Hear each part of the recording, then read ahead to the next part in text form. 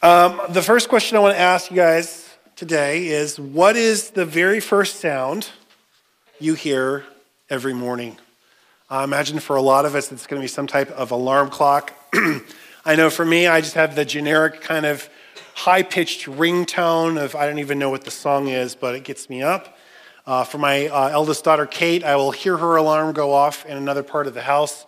And more cleverly, she has trained her Google Assistant on her phone to say to her in the Google Assistant voice, "Get up, seriously, now." Which, kind of funny hearing a robot say that there. But whatever alarm you choose to wake up by, it's got to be that right amount of obnoxious so that you actually get out of bed. I mean, if you choose like turning on the radio or like some Hawaiian ukulele, you're going to drift off and fall back to sleep. But we need something a little bit obnoxious because we know it's not fun to get out of bed sometimes. I mean, it's cold, it's dark this time of year, it's more cozy to sleep in. But we set our alarms typically because there's something important that we're going to miss out on if we don't set them. For you, that could be work, it could be school, it could be appointments or meetings or whatever you have going on. And that's why even when people travel, they might even call the front desk of the hotel and ask for a wake-up call so they don't miss their plane. They go, "Hello, Mr. Pivik, this is your wake-up call." And we've actually come to use this expression, "this is your wake-up call," proverbially, right? Like when we've been putting something important off, but we know it's time that we finally get serious. Like if you happen to miss a payment on a particular bill, your credit cards might be maxed out, and you incur a big penalty fee, that could be your wake-up call to get your financial house in order. Or you might have something more serious like a health scare. Maybe you pass out suddenly or have a stroke or see a certain number on the scale that you've never seen before. That might be your wake-up call to make some changes with your health. Or for some of you young men, you've been dating that special girl for a year and a half now, but you haven't gotten around to proposing yet. So one weekend you call her up and say, "Hey, let's go out this weekend." And she says, "Oh, I'd love to. I can't tonight. I'm going to go see a movie with my new friend Chad, who I met at the gym." That could be your wake-up call to get serious here. And I think that most of us need this kind of jarring wake-up call to get the motivation to take on something difficult.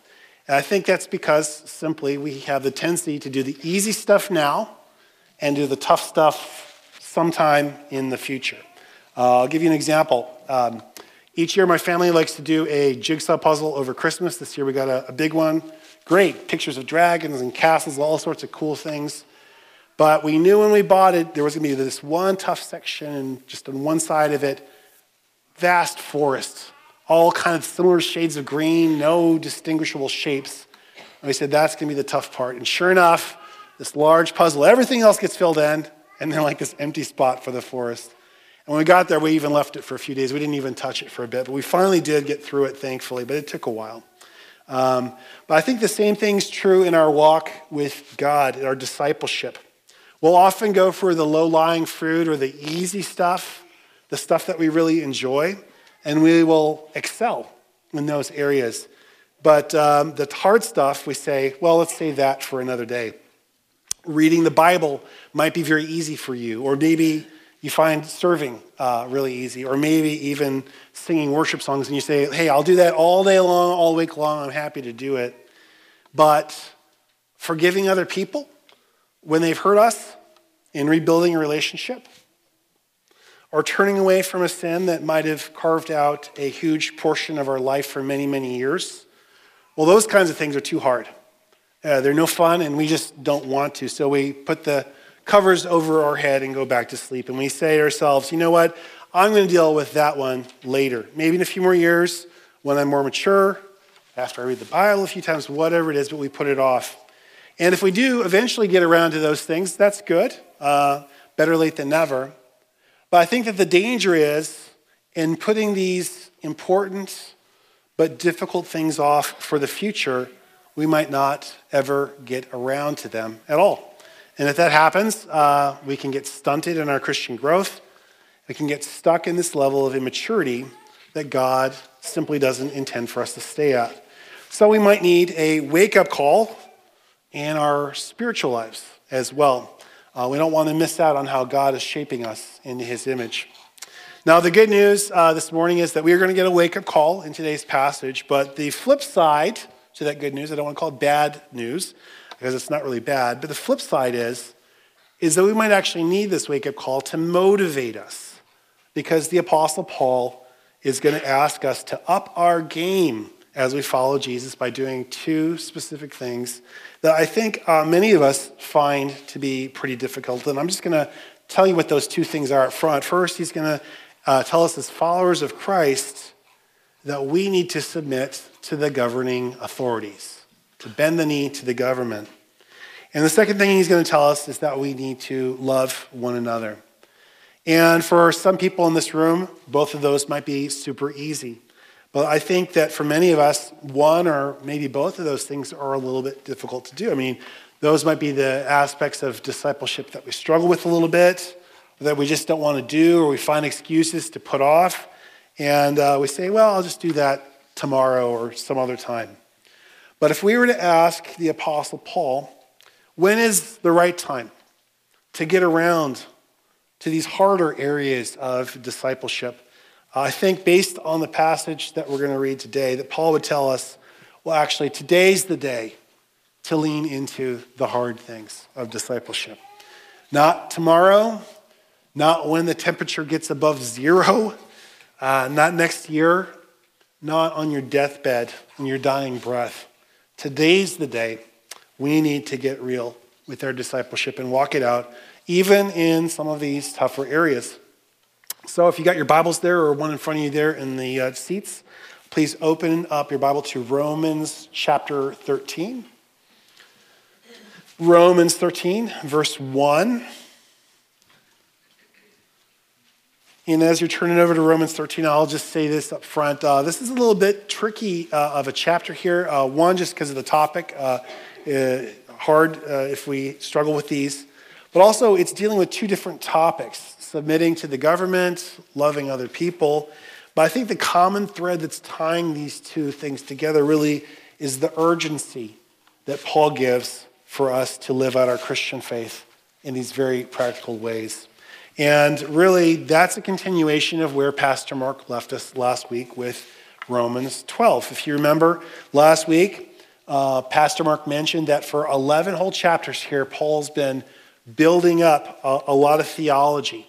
And then once we get to chapters 12, 13, 14, we are now suddenly in the application section. And again, you don't need to turn there, but last week, Pastor Mark said in chapter 12:1, he says, starts with the word therefore. Therefore, I urge you, brothers and sisters, in view of God's mercy, to offer your bodies as living sacrifice, holy and pleasing to God. This is your true and proper worship. Don't conform to the pattern of this world, but be transformed by the renewing of your mind. And that word therefore is quite important. It indicates that everything Paul's been teaching in Romans up to this point about the mercy of God through the gospel of Christ forms the basis for these applications in chapters 12, 13, 14, and so on. So given this, everything Paul's taught so far, he makes this broad, general appeal, 12:1 and 2. Offer up your bodies as living sacrifices, renew your thinking, don't be conformed. And that's all well and good when it's not specific. But what does it look like in the real world to become a living sacrifice, to renew our thoughts, to not be conformed? Chapter 13 provides part of the answer to that.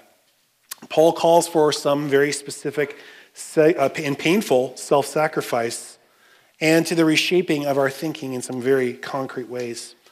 And the first of these ways is changing in how we think of and interact with the governing authorities over us.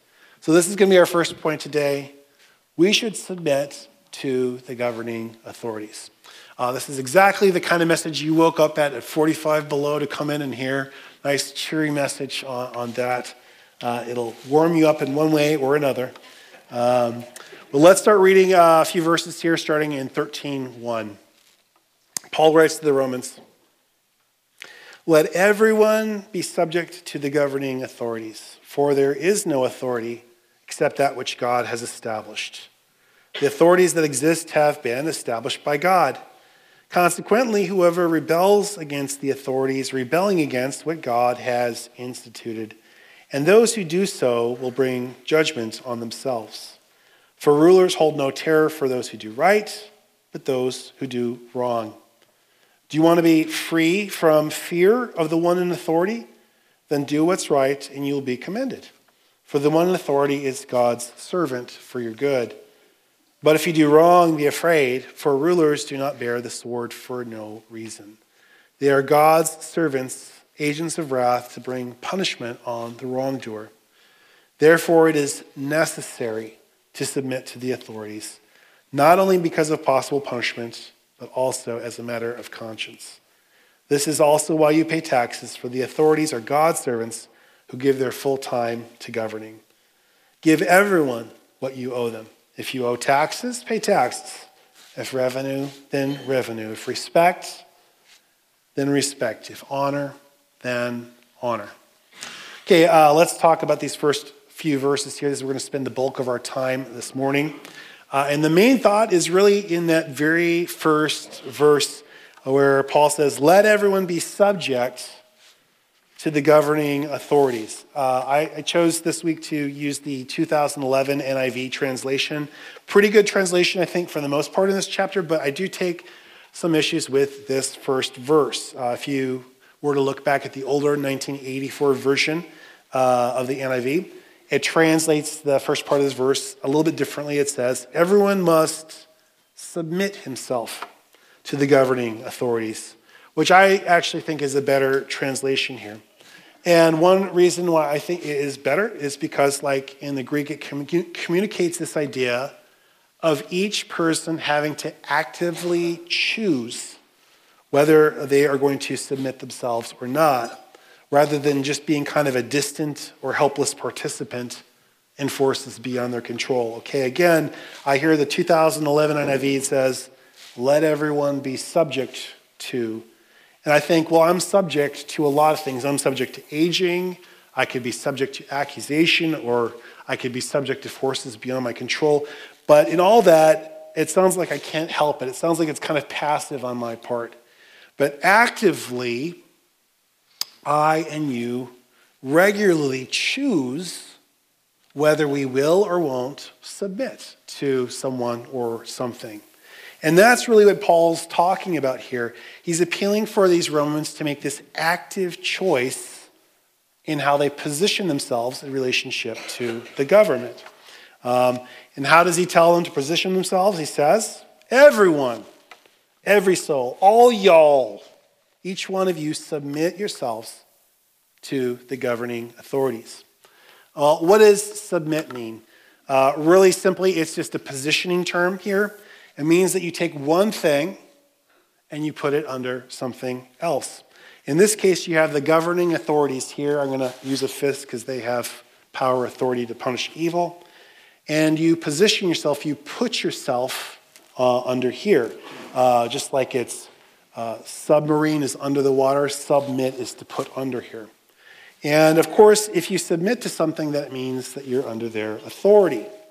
Now, do we typically like to put ourselves down here in relation to anyone or anything? I don't think so. In America, we really value our individual freedom highly, and that is even more so here up in Alaska. If they value freedom everywhere else, I think we do even more. Who are you to tell me I can't do such and such, so-and-so? Just try to stop me. Come at me, bro, right? This is the default stance, I think, for a lot of us. We don't like to put ourselves down here under anyone or anything. It's difficult because we feel that we know what is in our own best interest better than the government or someone else. And that's why I think Paul gives so much attention to this particular issue. Again, last week, Pastor Mark talked about how at the end of chapter 12, there's this whole kind of shotgun blast of applications just come really quickly at us, right? In end of chapter 12, he says things like, hate what's evil, cling to what's good, Don't be lacking in zeal. Be faithful in prayer. So on and so on and so on. And Pastor Mark likened it to this like 54-point checkup that you get at a mechanic's place. I thought that was a great analogy. But most of those applications don't get any explanation. They don't even get a full verse. They just kind of do all this stuff here. But when Paul gets to talking about submitting oneself to the government, he's got to slow way down because he's got some splaining to do. He's got to give us his justification and reasoning because he knows that this application is a hard one for most of us and the Romans to swallow. Keep in mind that at this time, the Emperor Nero was on the throne, who turned out not to be a very good emperor by the end of his reign there. But no one said following Jesus would be easy. Submit yourselves to the governing authority. That's a big ask. At least, we got to say, Paul gives us an excellent reason why we should. And he says this in the back half of verse 1. Why should we do it? He says, verse 1, for there is no authority except that which God has established. The authorities that exist have been established by God. Consequently, whoever rebels against the authority is rebelling against what God has instituted, and those who do so will bring judgment on themselves. So to ask the question again, why should we submit? Is it because the government's perfect and efficient and always has the wisest decisions? Because the people you voted got into power every single time you've ever voted your whole life? Because each and every government official is God-fearing and beyond reproach in every instance? No. Paul's very simple reason why we should submit ourselves, put ourselves down here, is because God put these governing authorities in place. It says here in the text twice, it says he established them and he instituted them. There's a really interesting thing going on here at the words in chapter 13. Four of the main verbs here all have to do with putting or placing something in a certain position here, right? So here it's that root word to put or place. He established the government. He instituted the government. And we are to submit, put ourselves under here. And even the word for rebel in the verb rebel in chapter 2, it's also that same thing of put, but it's put yourself in opposition to. So 4 times it's the same root word here. But the big question is where are you and I going to put ourselves in relationship to the government? God has put it here. Are we going to put ourselves here, or are we going to put ourselves here? And the main reason Paul gives us is because he says God has put these in place. That's why we ought to do it. I think really as followers of Christ that should be enough to convince us, but Paul keeps on talking, and he actually gives us a second reason why we should do that. And the second reason why we should submit to the authorities is because we can avoid punishment. Reading verse 2 again, Paul says, consequently, whoever rebels, putting yourself here, against the authority is rebelling against what God has instituted, and those who do so will bring judgment on themselves. That's just another way of saying here that if you put yourself in opposition to what God has opposed, you've got no one else to blame when you face the consequences that follow. Verse 3, for rulers hold no terror for those who do right, but those who do wrong. Do you want to be free from fear of the one in authority? Then do what's right, and you will be commended. For the one in authority is God's servant for your good. But if you do wrong, be afraid, for rulers do not bear the sword for no reason. They're God's servants, agents of wrath to bring punishment on the wrongdoer. Therefore, it's necessary to submit to the authorities, not only because of possible punishment, but as a matter of conscience. Okay, the main point of this second reason here is that when we submit ourselves to the authorities, we avoid punishment, which is great. Paul says they bear the sword. He says that they are agents of wrath to bring punishment on the wrongdoer. So the government has this authority and this job description of administering justice by punishing evil. And I think we should all be grateful for that. Now, when we get to verse 5, it's kind of a summary statement. He says, therefore, it's necessary to submit to the authorities, not only because of punishment, which he's mentioned, but also as a matter of conscience. And I don't think he's presenting a new idea here when he says it's a matter of conscience. I think he's repeating the same idea he already said about God putting these authorities in place. If God put them there, then we should be moved by our conscience to submit ourselves there. Now, I do want to say one other kind of salty thing here, so brace yourselves about these verses. And that's the particular language that Paul uses in talking about government workers and those in office. He says, notice how in verse 4, Paul calls these government workers God's servants twice, 2 times. And then again in verse 6, Paul calls them servants, although this time it's actually a different word than the one used in verse 4. If you have a different translation, it might be minister, right? So government officials and workers, ministers, servants, God's servants. But my question for you and for me is, well, how do you think of government workers? How do you think of those in office? Do you hold them in high esteem? Do you see them as servants and ministers of God? If not, how do you see them? Paul already said in Romans 12:2, he says, we're supposed to be different from the pattern of the world. We're supposed to renew our minds. And a lot of our Christian faith has to do with changing our thinking and changing our actions that follow here. I think that we have a personal challenge here for you, for me, starting with our thoughts here. Just like we need to treat every person that we encounter as an image bearer of God, someone's made in God's image, so we need to start thinking about government workers and those in office as God's servants and ministers. And I think that's another big ask. But I told you, Paul's called us to some hard things. This is one of them. Following Jesus is not always easy. Because I think if you're like me, you know it's easy. It is so easy to talk smack or to make jokes about those holding political office and those who work in the government. I mean, they're easy targets. Typically, we don't like the authority over us, and so they're the butt of a lot of jokes. And I'm not even saying hard and fast that you can never make a good-natured joke about a government worker ever again in a good-natured way. But I am saying that as disciples of Jesus who have been recipients of his mercy and who are slowly being transformed into the image of Christ, that many of us, including myself, need to change our thinking about government authorities and government workers. So if you want to be a countercultural rebel for Jesus, a true Jesus freak, and not conform any longer to the pattern of this world, step one might be right here by starting to think about other people and even those who govern differently.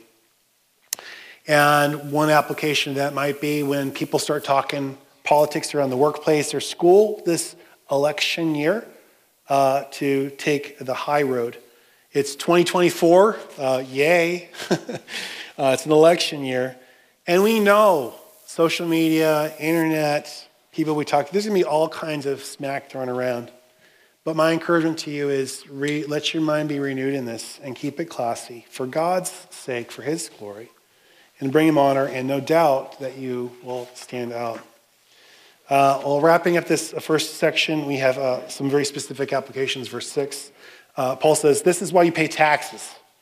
For the authorities are God's servants, or ministers, depending on translation, who give their full time to governing. Give to everyone what you owe them. If you owe taxes, pay taxes. If revenue, then revenue. If respect, respect. If honor, then honor. I don't have too much to add to this. I mean, it's tax season, so pay your taxes. Do them honestly. If there's other laws or regulations that you need to come under those too.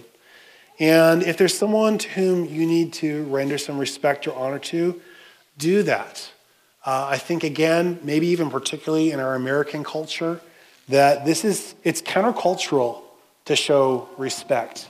I'll tell one quick story. Many, many years ago, God convicted me with this verse. It had nothing to do with government. I was a college student. And it was towards the end of my time of getting my degree. I was probably a junior, senior, and I had to take one lit class that I was dreading. It was a literature class on the works of Herman Melville, okay? That's basically Moby Dick. He wrote Billy Budd too, but it's basically a whole class, a whole semester on Moby Dick. And it was the dullest thing I felt I had ever started to read. And the lectures were boring, and I thought, you know what, the weather's nice. I'm going to go work on my tan. And I started to do this pretty regularly. I started skipping class because I thought I can just wing this one. I'll get a B, who cares? But God used this particular verse to convict me and say, Adam, you're not showing your professor respect. And I wasn't. Even when I was there, I was kind of openly yawning and kind of, doing the head dip thing and all that. And so at the time, I thought, okay, I need to start going to class, and I did. I toughed it out. I think that's when I started drinking coffee in my afternoon class. And I'm not saying it was perfect, but there might be someone else, even outside the government, that we need to render respect to. He was an authority over me, and if we need to render that, we need to render that. So moving on here. Before we move on to the back half of the chapter, which really I'm going to do quite quickly, I do want to address the elephant in the room that some of you have been thinking about ever since we read verse 1. Verse 1, submit yourselves to the governing authorities. And this is the thought that many of you might have. Someone's going to say, Adam, you're only telling part of the story. Yeah, sure. The Bible says here in chapter 13 of Romans to submit to the governing authorities. And I know there's another passage in 1 Peter 2 that says the same. But there are other parts of the Bible, it's a big Bible, where people disobey the governing authorities, and they're commended for their disobedience. Isn't there a case to be made biblically for civil disobedience? And I'll agree with you, it is true. There are a lot of passages in the Bible like that. I'll give you a few, I won't even list them all. These are the ones that come to my mind. Exodus, the Jewish midwives are told to kill the Jewish babies when they're born. It says in Exodus that out of their fear of God, that they refused to do so, and they even lied about it, and they are commended by God and given families of their own. In the book of Daniel, we know the three Hebrew children, Shadrach, Meshach, Abednego. Twice they are told by King Nebuchadnezzar, who was quite a piece of work, to bow down and worship an idol, and they refused to do so and were thrown into a fiery furnace and were delivered. Daniel himself disobeyed a different king and a royal decree not to pray to anyone else but the king. And he got thrown in the lion's den, but again was delivered. The book of Joshua, Rahab the prostitute hid the Jewish spies, lied about it, and not only became a part of God's people, but was an ancestor of Jesus. Obadiah, a little bit less known story, hid God's prophets in a cave to save their lives when Queen Jezebel was killing them all off. In Acts, when the apostles were told by the Jewish leaders, shut up, stop talking about Jesus, they said, we must obey God rather than men. And even in Revelation, the people who refuse to take the mark of the beast do the right thing in God's sight, even though it costs them dearly. And there's other ones I'm not even mentioning. There is an authority higher than government authority on earth. And when we are told by an earthly government to do something in opposition to what God instructs us to do, it's right that we should disobey. And we'll probably take our lumps for it to God's glory. But those times are typically the exceptions to the rule and not the rule itself. I think really simply, as Jesus said it, we need to render unto Caesar what's Caesar's and unto God what is God's. And if you say, Adam, there's still a lot more there, I agree. But this sermon's not supposed to be a whole Bible exhaustive study about how the Christian should relate to the government in each and every situation. I could think of lots of concrete examples that would really make us scratch our heads and say, what's the right thing to do here? I think it's a great topic worth exploring at depth. But I just want to point out here that this chapter in Romans is one important piece of the puzzle. It's about this general stance that we ought to have about our positioning in relationship to the government, which is submit yourselves to the government. Why? Because God's the one who put it there. Now, as food for thought in your sermon notes, I have given you a link to an article that I have found helpful as I've wrestled with how Christians ought to respond to the government, particularly when they are hostile towards Christianity. It's entitled My Declaration of Faithful Disobedience, and it was written by a Christian pastor in China named Wang Yi. Those of you who often pray for the persecuted church might already know his story quite well. He's currently serving a 9-year prison sentence in China, or as his members of his church call it, prison seminary, for basically sharing the gospel. And if you spend 10 minutes to read this particular document, you're going to see that this guy's heart is on obeying, or whether he's obeying or disobeying, faithful disobedience to the earthly governments. He is concerned with being faithful to God and winning souls to Christ. I'll give you just one short quote from his statement here, just to whet your appetite. He says, and this is after he's imprisoned, he says, "I hope God uses me by means of first losing my personal freedom to tell those who have deprived me of my personal freedom that there's an authority higher than their authority. There is a freedom that they cannot restrain, a freedom that fills the church of the crucified and risen Jesus Christ." So if you get a few minutes, I encourage you to read the whole thing. It's not scripture, but I think it's insightful, as he's one Christian guy in our real world today who has some thoughts about trying to honor God and his word in some tricky real life situations when the government is legitimately and thoroughly hostile towards Christianity. Let's move on here. Jesus calls us as disciples to do some hard things. One of those things is submitting to the government. And the second one we're going to look at really shortly here is loving others. Oops, did I go back? Is it already up there? Oh, let's see if I got it here. Oh, okay, I'm going to hit it. There we go. That's it. We got it. Hey, there we go. And this is one I'm not going to harp on too much because I think we know this well. We hear this all the time. Let's read from verse 8 here. Paul says, "Let no debt remain outstanding except the continuing debt to love one another, for whoever loves others has fulfilled the law. The commandments, you shall not commit adultery, you shall not murder, you shall not steal, you shall not covet, and whatever other command there may be are summed up in this one command: love your neighbor as yourself. Love does no harm to a neighbor, therefore loves the fulfillment of the law. And do this understanding the present time. The hour has already come for you to wake up from your slumber, because our salvation is nearer now than when we first believed. The night's nearly over, the day's almost here, so let's put aside the deeds of darkness and put on the armor of light. Let's behave decently as in the daytime, not in carousing and drunkenness, not in sexual immorality and debauchery, not in dissension and jealousy. Rather, clothe yourselves with the Lord Jesus Christ, and do not think about how to gratify the desires of the flesh." Okay, we're going to move through this quickly here. This command to love one another is found frequently in Scripture. Paul even spends a few verses talking about it in chapter 12. But I think the focus here in chapter 13 is that this is our debt.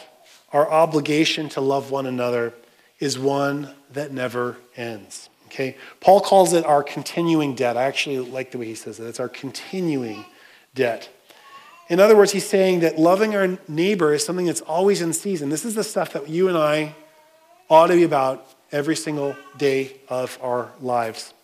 And he doesn't give too much more commentary on loving our neighbor other than to say multiple times that it fulfills the law.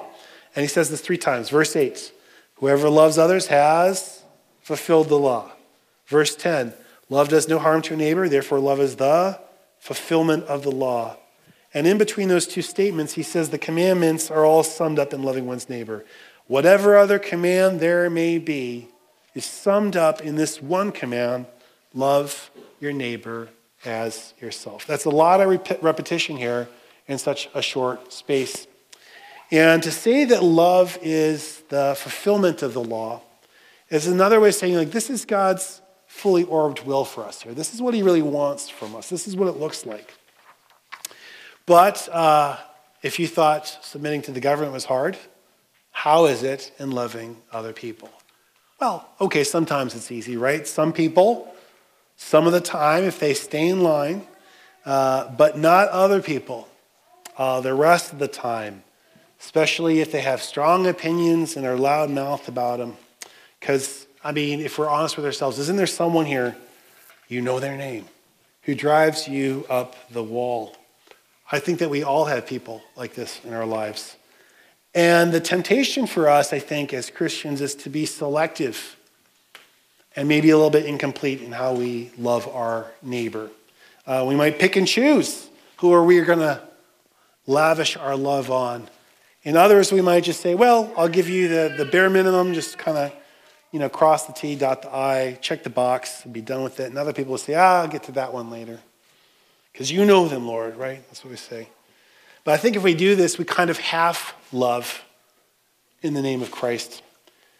But I also think that Paul knows that we have this temptation to not love fully, because that's what he says. That's why he says what he does in verse 11. He says, do this, love one another, understanding the present time. The hour has already come for you to wake up from your slumber, because our salvation is nearer now than when we first believed. The night's nearly over, the day's almost here, so let's put aside the deeds of darkness and put on the armor of light. It's like he's saying, come on now, don't you see what time it is? It's time to get at this love stuff like you really mean it. We can't just sleepily half love, half obey, half submit, or half live out our discipleship. It's time to wake up from our sleep. And when Paul says these things, I don't think he's just saying, he's not focusing on the imminent return of Christ or anything like that. He's not saying you got to do it because you're going to die any second. But he says it in these terms. He says, our salvation's nearer now than when we first believed. The night's nearly over and the day is almost here. And I think what Paul's got in mind here is this big picture of what God has been working throughout humanity. He's already been talking about it in Romans, the sin, the fall of mankind, what God has done to lead to the Messiah, Jesus' death, his resurrection from the dead, his future for Israel. And now we're in this final chapter of what God is doing in the redemption of humanity, saying this is not the time to pull up the covers over your head. This is the time to get up. And, this is the day to wake up and to lean into these hard things of discipleship. Loving other people for real, completely. Submitting oneself to the government for God's sake. And even to casting off what might be besetting sins that we might have let take over some part of our life. Like it says in the last few verses here, the night's nearly over, the day's almost here. Let's put aside the deeds of darkness and put on the armor of light. Let's behave decently as in the daytime, not in carousing and drunkenness, not in sexual immorality, debauchery, not in dissension and jealousy. Rather, clothe yourselves with the Lord Jesus and don't think about how to gratify the desires of the flesh. Last word here. These last few sins that Paul mentions can be hard ones to turn away from. Drunkenness, especially if you struggle with alcohol addiction or substance addiction. Sexual immorality, if you find porn to be your daily bread. And dissension and jealousy. Wouldn't think those ones would be in there, huh? Dissension and jealousy if you are harboring and nursing an animosity towards he or she who must not be named. I think that each of these can be really hard to deal with, so we might be tempted to put them off for the future. But there is no better day than today to start leaning into these hard things. It's time to wake up.